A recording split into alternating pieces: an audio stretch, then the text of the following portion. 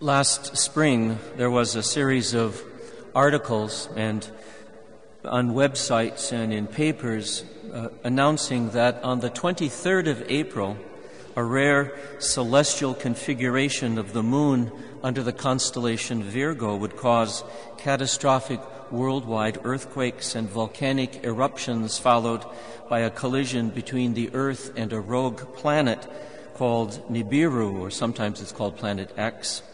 This was all just shorthand for the end of the world as we know it. And it's only one of a series of apocalyptic scenarios that get bandied about on the internet. An eruption of the Yellowstone supervolcano, for example, or an asteroid collision, a geomagnetic pole reversal, Gulf Stream shutdown, near-Earth supernova, mega tsunami, global pandemic, extraterrestrial attack, cybernetic revolt, that your coffee maker refuses to work, massive solar bursts, and, of course, global crust shift. At the end of his famous poem, The Hollow Men, T.S. Eliot wrote the oft-quoted lines, "This is the way the world ends. This is the way the world ends. Not with a bang, but with a whimper."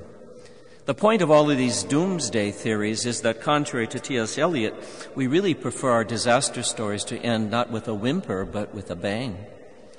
This Sunday's brief gospel passage from Mark, it's sometimes called the Little Apocalypse, is no exception to the rule. In his description of falling stars, the darkening of the sun and the moon, Jesus sounds like, well, John Hagee or Garner Ted Armstrong waxing eloquent about the rapture. In fact, however, as the Lord Jesus speaks these words, what is near is the end of his own life. According to Mark's timeline, it is about Tuesday of Holy Week. Jesus has a little less than 72 hours to live, and he is very much aware of it. Mark tells us that during that last week of his life, Jesus spent much of his time in the temple teaching. And this is where we heard him last Sunday, sitting near one of the three gates leading into the court of the women, watching a widow put a few copper coins in the temple treasury.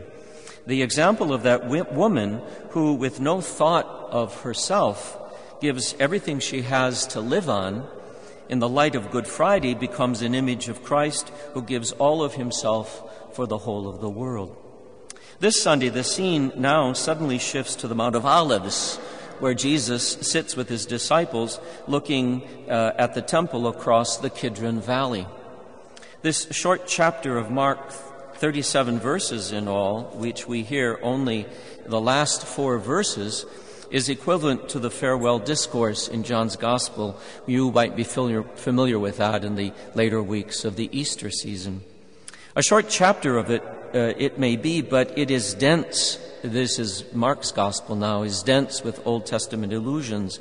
So Isaiah 13, 34, 40, 51, 13, 34, Joel 2, 3, 51, Daniel 7, 9, 11, 12, 26, Ezekiel 32. It may sound like Bible bingo, but all these passages from the Hebrew Bible deal with, in one way or another, with God's definitive intervention in human history through the coming of the Messiah.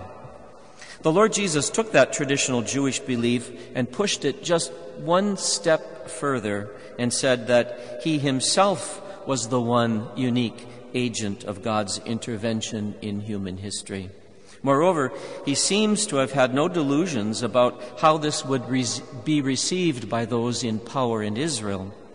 He's sitting on the Mount of Olives in today's passage with his disciples, but in 2 days' time, he will be hanging on a cross on Mount Calvary, deserted by his followers. This means that the setting for this passage on the Mount of Olives is not or can't be accidental. The story of the destruction of the temple and the darkening of the moon and the sun simply can't be told, is not a story that can be told in the abstract. Rather, the Lord has carefully chosen this location because he is aware, even as we are not, that the Mount of Olives played an important symbolic place in the Jewish imagination regarding the coming of the Messiah. So, according to the prophet Zechariah, the Mount of Olives is the place where God himself will appear on the day of judgment, fighting the definitive battle against Israel's enemies. Moreover, there was a tradition already old in Jesus' day which said that the resurrection of the dead would take place on the Mount of Olives when the Messiah was finally revealed, and that is why it is the most hallowed burial site in Israel to this day. The Messianic themes connected to this site help explain why on Palm Sunday the Lord Jesus begins his entry into Jerusalem from the Mount of Olives, and why in the year 52 A.D. on that same mount, the last stronghold of a mysterious figure known as the Egyptian prophet who claimed to be the Messiah. He perished with 400 of his followers when the Roman governor Festus ordered his troops to go against them. So we could probably explore these themes even further, but I know that you're all anxious to get home and check your disaster supply kits in preparation for the next prediction of the end of the world. So the question is, what is Mark up to in this passage with all this dire apocalyptic imagery? Is he saying that the Lord Jesus believed that the end of the world was imminent? In which case, something obviously has gone unaccountably wrong, because 2,000 years later, here we are. Catholic faith is not a doomsday cult. Popes don't make predictions about the imminent destruction of the world or dogmatic pronouncements about Nostradamus' quatrains. But if the Church is not a doomsday cult, neither does it place all its hope in the world under the dominion of sin, injustice, war, suffering, and death. God's definitive intervention in human affairs began with the coming of Christ, but the final chapter is waiting to be written. The world will come to an end, come hell or high water, with a bang or with a whimper. It's merely a matter of time, but the point is, it's God's time, not ours. Meanwhile, you and I have to live somewhere in the tension between two systems of belief, two ways of looking at the world. One system of belief is a sustained invitation to forget the ultimate goal of human life. It says, fear not that the world will come to an end today, because it's already tomorrow in Australia. The other tells us, keep watch, for you do not know the hour or the time of your Master's return.